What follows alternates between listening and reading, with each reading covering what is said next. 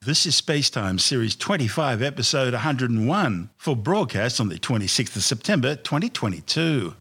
Coming up on Spacetime, bad weather scrubs a third launch attempt for the world's most powerful rocket, and when it does fly, one of the spacecraft on board will be NASA's IceCube mission. And Virgin announces plans to launch orbital rockets from Queensland in 2024. All that and more coming up on Spacetime. Welcome to Spacetime with Stuart Gary.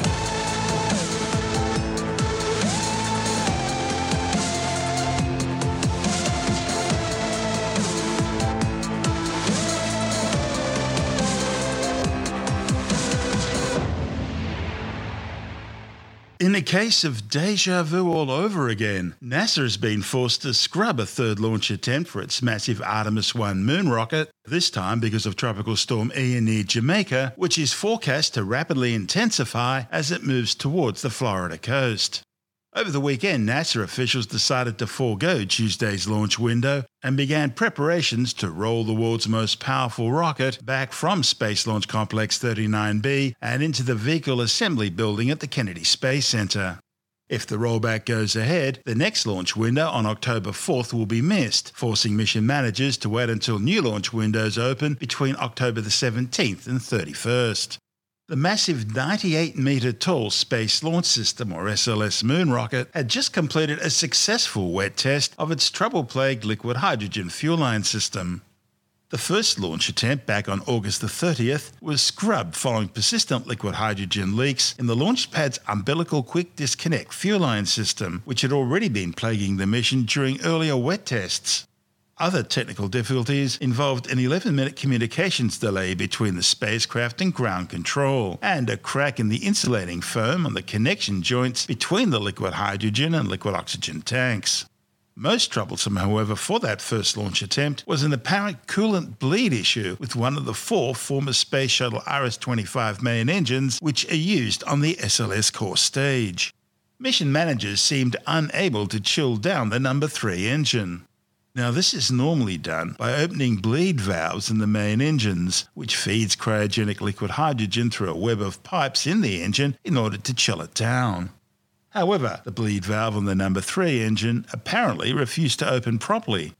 Mission Control tried increasing the pressure on the main tank and closing the valves in the other 3 main engines, but they still couldn't get enough flow through the problem engine.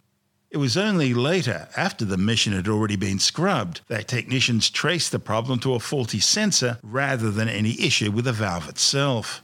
But then a second launch attempt on September the 3rd was scrubbed following another liquid hydrogen fuel supply leak. This one developed in a different part of the arm connecting to the engine section, and it was far more serious than the earlier leak. NASA decided to tackle the problem at the launch pad rather than roll the giant rocket back into the Vehicle Assembly Building. Technicians replaced 2 seals in the troublesome system, and another wet test was then carried out, during which the cryogenically cooled liquid hydrogen and liquid oxygen were fed into the rocket and then successfully cycled out again, with only a minor hydrogen leak developing, which was quickly resolved by adjusting the pressure in the feed. Launch Director Charlie Blackwell-Thompson told NASA TV she was pleased with the results. Well, I think the test went really well. We went into this test. We wanted to learn. We wanted to evaluate the TSMU, the LH2 TSMU under cryogenic conditions, understanding that we had done both an 8-inch and a 4-inch seal removal and replacement out of the pad. And we got into our loading operations. We had a new loading procedure that we had in place. It was very purposeful in the way in which we went through the loading ops. We wanted to be, we called it kinder, gentler, where we really monitored the temperatures and the pressures across the interface. And once we got into what we call our fast fill operations, we did notice as the pressure came up that we did see a leak in the plate cavity at the 8-inch QD. We went through our pre-plan. We have utilized it a couple of times where we stop flow and we allow it to warm up and then we reinitiate. When we reinitiated flow, We began to raise the pressures back up to get back into a fast fill configuration, and we were successful in that. So we did not see the same leak signature, which was wonderful. It allowed us to go through our loading profile all the way to core stage replenish. We also loaded the upper stage as well, went through our kickstart bleed, went through our pre-press test. So all of the objectives that we set out to do, we were able to accomplish. And it was impressive just to watch and take in and listen to the engineers as they work through those leaks. Again, just impressive work. I wonder what your thoughts are on these seals, which, as you mentioned, were replaced. You're learning a lot. There's a lot of data yet to look at. What are your early thoughts about how they're behaving and what a path forward might be? Well, I think you got to always take the data and go look at what it tells you. One of the pieces of data very encouraging to me was as we raised the pressure, we actually saw the leak go down. And, on the 8-inch QD. Yes. Yep. And so this is a pressure seal, pressure-assisted seal. So that was very encouraging. And then, we saw the leak rate really taper off. So we'll go take all the data from this event, the early data, the data all the way through loading, through our pre-press tests. The engineers and the team will go take a close look at that and evaluate what we learned. And then we'll certainly be applying that as we get ready for launch. We'll take the data and we'll go see what it tells us. I am extremely encouraged by the test to getting through all the objectives, and we're setting up in our scrub turnaround to begin replenishment ops in preparation. I don't like to get ahead of the data, and so I'd like the team to have the opportunity to go look at it to see if there are changes we need to make to our loading procedure, our timelines, or if we're good as is. But I'd like the team to have an opportunity to look at that before I speculate. And last question on the team itself. As we encountered that first leak, you could kind of feel the room deflate just a little bit. And then as they worked it and got past it, there was a lifting, so to speak, of the room. Talk about kind of what you went through when you were observing this and what you saw your team and how they reacted. Well, I'm really proud of the team. I think they reacted well. You're going to be disappointed when you see a leak, and I think that's normal.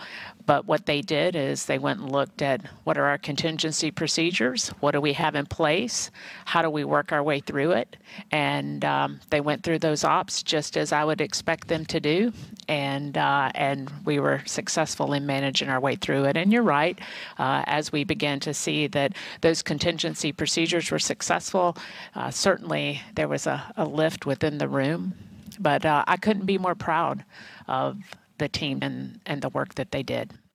It's now been 11 years since the launch of Atlantis on the last space shuttle mission, STS-135, which flew from neighbouring Pad 39A way back on July the 8th, 2011. It's also been 50 years, that's half a century, since the launch of Apollo 17 on what ended up being the last manned mission to the surface of the moon. That lifted off on December the 7th, 1972, also from the neighbouring Pad 39A. When it does finally fly, the unmanned Artemis 1 mission will undertake a 6-week journey to the moon and back. Its massive core stage and twin solid rocket boosters, all based on space shuttle technology, providing the immense power needed to lift the 2,609-ton behemoth into low Earth orbit. After an initial orbit around the Earth, during which the spacecraft's perigee will gradually be increased, the interim cryogenic propulsion stage will undertake a 20-minute main engine burn, placing the spacecraft on a translunar injection trajectory. The now spent interim cryogenic propulsion stage will then be jettisoned from the Orion spacecraft, after which it'll deploy 7 of the 10 CubeSats it's carrying, which will undertake a range of different scientific research projects. As the Orion spacecraft travels towards the moon, the interim cryogenic propulsion stage will follow behind, orbiting once around the moon before being flung off into deep space. During its journey to the moon, the spent stage will deploy another 2 CubeSats and then deploy the final CubeSat as it loops around the moon before heading off into deep space. Meanwhile, Orion will undertake a series of carefully choreographed orbits around the moon, adjusting courses needed and getting to within 100 kilometres of the lunar surface before flying off on a distant lunar retrograde orbit, more than 60,000 kilometres from the lunar surface. That's further than any human-capable spacecraft has ever travelled before. After completing 1 or 2 distant lunar retrograde orbits, Orion will undertake a return-powered flyby burn to send it back towards the Earth, or at least where the Earth will be when Orion gets to that location in space. On its return leg, Orion will make a series of course adjustments in order to achieve the exact Earth entry interface to re-enter the planet's atmosphere at some 40,000 kilometres per hour. That's faster than any other human-rated spacecraft ever. It'll eventually splash down in the North Pacific Ocean, where US Navy recovery ships will be waiting. NASA says the rather leisurely outbound journey should take between 8 and 14 days. That compares to the just 19 hours it takes to cover the Earth-Moon distance on a typical mission to Mars or beyond. But then again, those missions don't need to slow down to enter lunar orbit. Still, the manned Apollo missions only took 3 days to travel from the Earth to lunar orbit, so this will be a relaxed timetable. Plenty of time for science and for testing spacecraft equipment. NASA says the distant lunar retrograde orbit will take between 6 and 19 days, and another 9 to 19 days has been set aside for the return journey to Earth. If all goes well, Artemis II, the first mission carrying humans, should launch sometime in 2024. And that hopefully will be followed in 2025 by the first mission to return humans to the lunar surface. This is Space Time. Still to come, NASA's tiny lunar ice cube undertaking a big mission, and Virgin says it'll launch an orbital mission from Queensland in 2024. All that and more still to come on Space Time.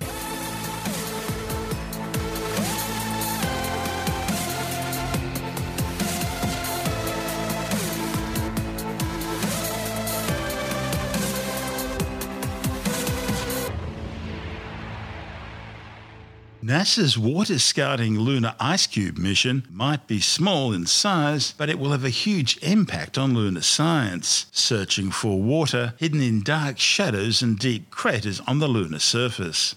The satellite is attached to the upper stage of the unmanned Artemis I SLS moon rocket mission. It'll be deployed together with 9 other satellites hitching a ride to the moon. Once in orbit around the moon, Lunar Ice Cube will use a spectrometer to investigate lunar ice.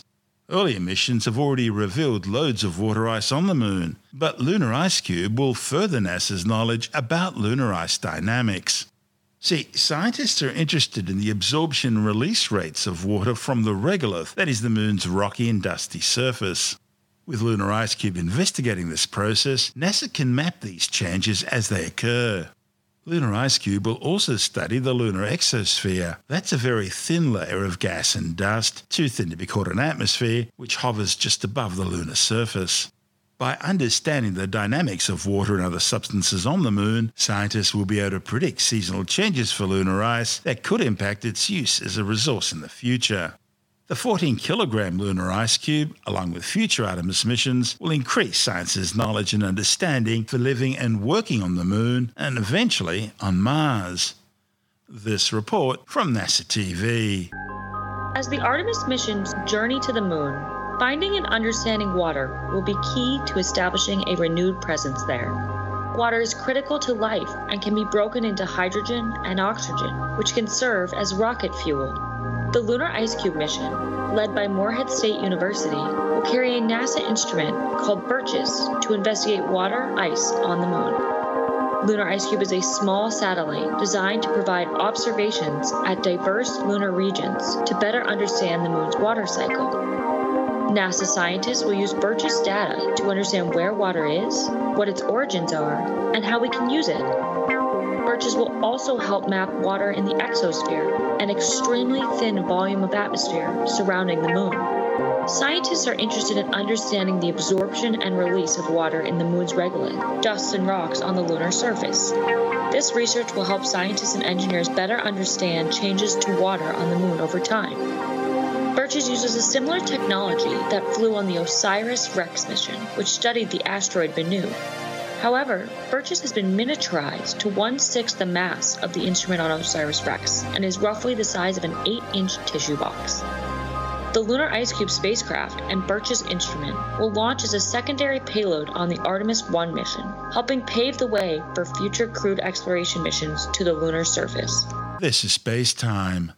Still to come, Virgin Orbit to launch from Queensland, and later in the science report, researchers have created what they say is a living synthetic cell.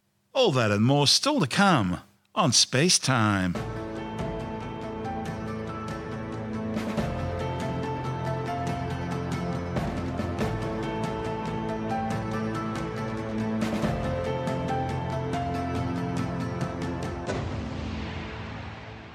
The rural Queensland city of Toowoomba could become a future spaceport for Virgin Orbit. Virgin's just signed a memorandum of understanding with Australian infrastructure development company Wagner Corporation to use their Toowoomba Wellcamp Airport as a local base of operations. Virgin says that, pending approval, it'll begin flying from Toowoomba in 2024. Virgin launches satellites into orbit using a modified Boeing 747-400 airliner, nicknamed Cosmic Girl, to drop launch its own two-stage rocket called Launcher 1, which is released from a cradle under the port wing of the airliner next to the fuselage, a hardpoint originally designed to transport spare jet engines. The 21-metre-tall Launcher 1 is released at around 35,000 feet. It carries small satellite payloads up to 500 kilograms into low Earth orbit and up to 300 kilograms into sun-synchronous orbits. Launcher 1's existing 5 flights have all seen Cosmic Girl take off from the Mojave Air and Spaceport near Los Angeles and then drop launch Launcher 1 over the Pacific Ocean. Its next flight, which is slated for next month, will take off from Spaceport Cornwall, located on the grounds of the Newquay Airport in Cornwall, where the UK Space Agency have set aside a hangar to house the Launcher 1 rocket and a clean room for handling payloads. Future UK plans include having the rockets manufactured on site rather than transported from the US, and setting up a mission control centre to direct at least 3 missions a year. Meanwhile, here in Australia, Toowoomba was selected because of its 2,870-metre-long runway, which is rated Code E, being long, wide and strong enough to handle aircraft the size and weight of a Boeing 747. Following the 2024 Toowoomba launch, Virgin says it plans to develop a fully operational facility at Toowoomba Airport by 2027. Last year, Virgin announced a similar deal with the Brazilian Space Agency to use their Alcantara Launch Center, which is just 2 degrees south of the equator, allowing launches to almost every orbital inclination. Astronomers have discovered 32 new variable stars in the Palomar 2 globular cluster 100,000 light-years away in the constellation Auriga the Charioteer. The newly found variables detected by the Indian Astronomical Observatory are mostly RR Lyra stars and cluster members. The discoveries, reported on the pre-press physics website archive.org, could offer important hints into aspects of stellar structure and evolution. Variable stars are useful in that they help astronomers better understand the cosmic distance scale of the universe. RR Lyra variables are powerful tools for studying the morphology, metallicity and age of galaxies, especially those with low surface brightness. Globular clusters are ancient stellar spheres, usually containing several thousand to several million stars, all tightly bound together by gravity. Many globular clusters are composed of stars which were all originally formed at the same time in the same molecular gas and dust cloud. Others, however, appear to be the surviving cores of ancient galaxies that have been cannibalized by other galaxies through galactic mergers. Globular clusters are commonly found in the halo of galaxies. Our own galaxy, the Milky Way, has at least 150 globular clusters, while our neighbouring big galaxy Andromeda has an estimated 500. This is Space Time.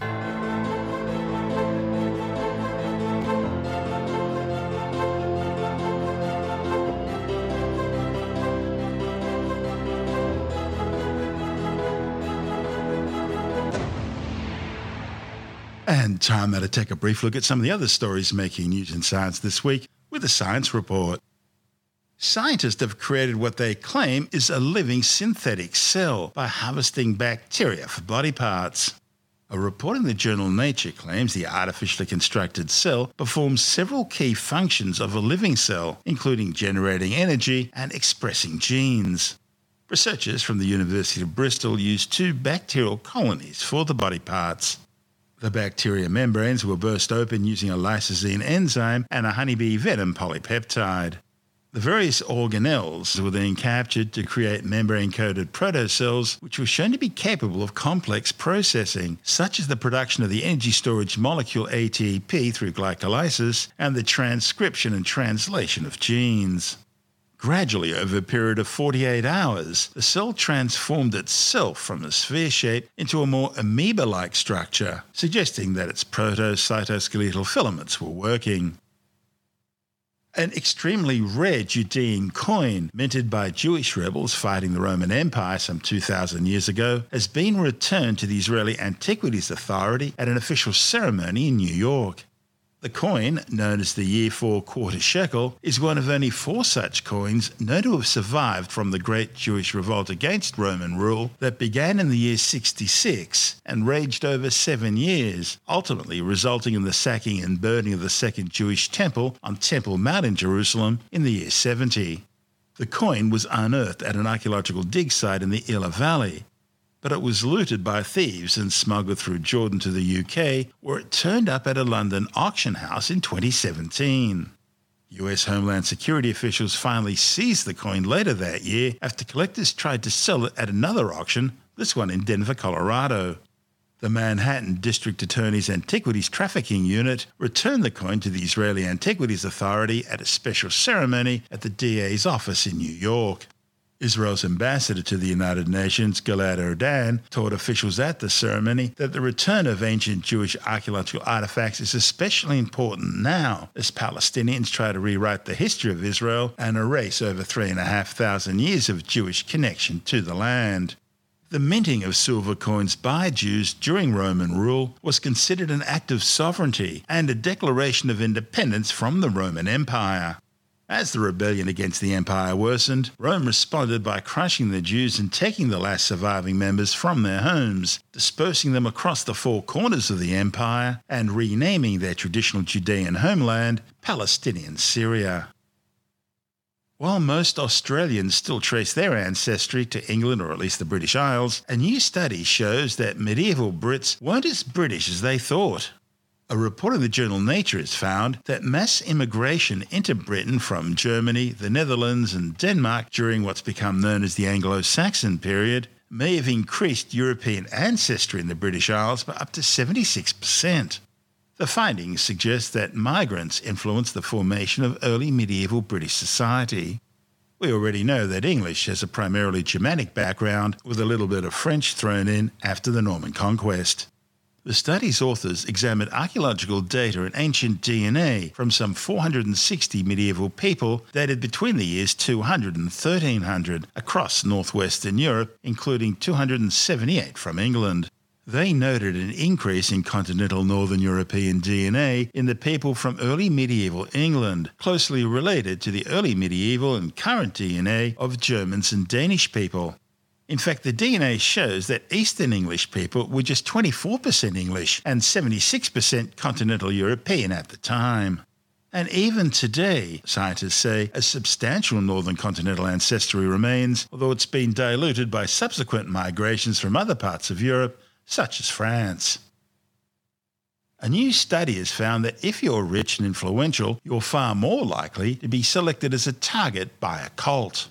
Researchers found that cults often target the best and brightest, looking for wealthy and connected movers and shakers such as celebrities, doctors, and government officials who can add to their influence as well as finances and power. And it's not just money and control. Sex also plays a big role in many cults. While most people think they're far too clever to be fooled into joining a cult, good con artists manage to suck enough of them in to become very wealthy. And once you're in a cult, subtle brainwashing, peer group pressure, intimidation, blackmail, and outright threats keeps you in line. But not all cults are religious. Pyramid schemes are a form of cults as well, one based on money. But regardless of their motives, Tim Mendham from Australian Skeptics says cults all seem to follow a very similar pattern. There's a whole lot of issues about the sort of people that are attracted or that the people who run the cults are trying to attract to their groups. And obviously the people who have money is one thing because it helps the cult sort of get a big cash pile to do things. It's also people who are looking for some sort of control in their life, something to make it sort of stable, if you like, their life, if they're feeling pretty sort of not sure of where they're going in life. Someone comes along and says, I can do it for you, I can look after you and help you out. They will jump at that. So there are obviously people with some particular psychological or personal hole in their lives that they need to fill, and these cults are more than happy to offer them things. There are people you would think would not be inclined to join cults, people who are fairly well educated, but as the skeptics find, education is no defence against any particular weird or paranormal belief, especially if you have an emotional attachment. And in this particular case, if you look at the general checklist of the characteristics of a cult, the first few that are always raised indicates the sort of people who might need to join a cult and what they get out with it. But the number one characteristic of a cult is it's always focused on a person, a living leader who's perhaps a bit charismatic, a good Charles talker. Manson type, David Koresh. Charles Manson, Jim Jones, all sorts of people who can have the gift of the gab. They're a salesman in a way, and they're selling this particular cultish philosophy. And the followers then display their extremely zealous and unquestioning commitment. And what happens is that this cult leader, when he gives the directions, the people have to follow it. And that's one of the key characteristics as well. Members follow this person's direction simply because he's so impressive. He or she might claim, although most of them men, he or she might say that they're getting their instructions from God or wherever, and therefore they have to be followed religiously by the cult members. The cult is obviously designed to bring in new members. That's the key thing. So they're always out there proselytizing their particular activities because they need new blood all the time. They are preoccupied with making money. They want people with money, and that tends to be more educated people. And anything which is questioning, or if you have any doubt or you're dissenting, you're definitely discouraged from doing that and punished if you are, even to being thrown out. Is that what differentiates a cult from religion? Yeah, I think that what happens all the time is that the religions tend to sort of try and talk to you, and if you have any doubts, they will explain. This is basically out and out 100%. If you express any sort of doubt, that's it. There's no sort of discussion about it. You either follow or you don't. What often happens is that the person who doesn't gets thrown out and without their family or anything, so they're left out without any sort of family support or anything. The family might stay within the cult and the individual gets thrown out, which is if you meet people who have been through that, it's a horrible thing. And I have met people who have been through that, and they're quite sad cases in many instances. So the cults, the basic number one is if you've got a leader who is charismatic and a salesman and demands total obedience, then you got yourself a cult. Whether it's a religious-based thing or whether it's, some money-making scheme, you've got that sort of thing, and it's sort of pretty much a cult. And the reason people join them, because they need that stability, they need that certainty, perhaps, that someone's telling them what to do. So even if you are educated or well-financed, whatever, which makes you a good target for these things, you are just as prone to joining them as anyone else, perhaps even more prone because you're probably more of a target. And you think that you're too smart to be conned by something like that. But the cults always push the idea that we're better, we're different, we're sort of separate with the bulk of the population here because we are part of this elite group, and they have an exalted status, and that makes them feel better too, if they're better than the ordinary run-of-the-mill, the mug punter out there who doesn't have this wisdom that's being given to the cult members. It's a sad situation, but it happens all the time. It crops up a lot in skepticism, doesn't it, where people think they've got special knowledge and that makes them better. You have to think about skepticism as basically critical thinking, right? That's what skepticism is all about. Skepticism is not the answer, it's the way to think, right? And we're not going to tell you what to think, but we tell you at least try to think, and this is a good way of sort of assessing the evidence. That's Tim Mendham from Australian Skeptics.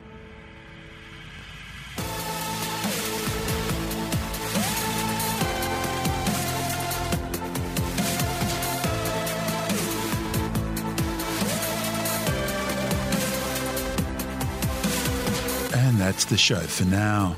Spacetime is available every Monday, Wednesday and Friday through Apple Podcasts, iTunes, Stitcher, Google Podcast, Pocket Casts, Spotify, Acast, Amazon Music, Bytes.com, SoundCloud, YouTube, your favourite podcast download provider, and from spacetimewithstuartgary.com. Spacetime's also broadcast through the National Science Foundation on Science Zone Radio and on both iHeartRadio and TuneIn Radio. And you can help to support our show by visiting the Spacetime store for a range of promotional merchandising goodies. or by becoming a Spacetime patron, which gives you access to triple episode commercial-free versions of the show, as well as lots of bonus audio content which doesn't go to air, access to our exclusive Facebook group, and other rewards. Just go to spacetimewithstuartgary.com for full details. And if you want more Spacetime, please check out our blog, where you'll find all the stuff we couldn't fit in the show, as well as heaps of images, news stories, loads of videos, and things on the web I find interesting or amusing. Just go to spacetimewithstuartgary.tumblr.com. That's all one word, and that's Tumblr without the E. You can also follow us through @StuartGary on Twitter, @SpaceTimeWithStuartGary on Instagram, through our Spacetime YouTube channel, and on Facebook, just go to facebook.com/Spacetime with Stuart Gary. And Spacetime is brought to you in collaboration with Australian Sky and Telescope magazine, your window on the universe. You've been listening to Spacetime with Stuart Gary. This has been another quality podcast production from Bytes.com.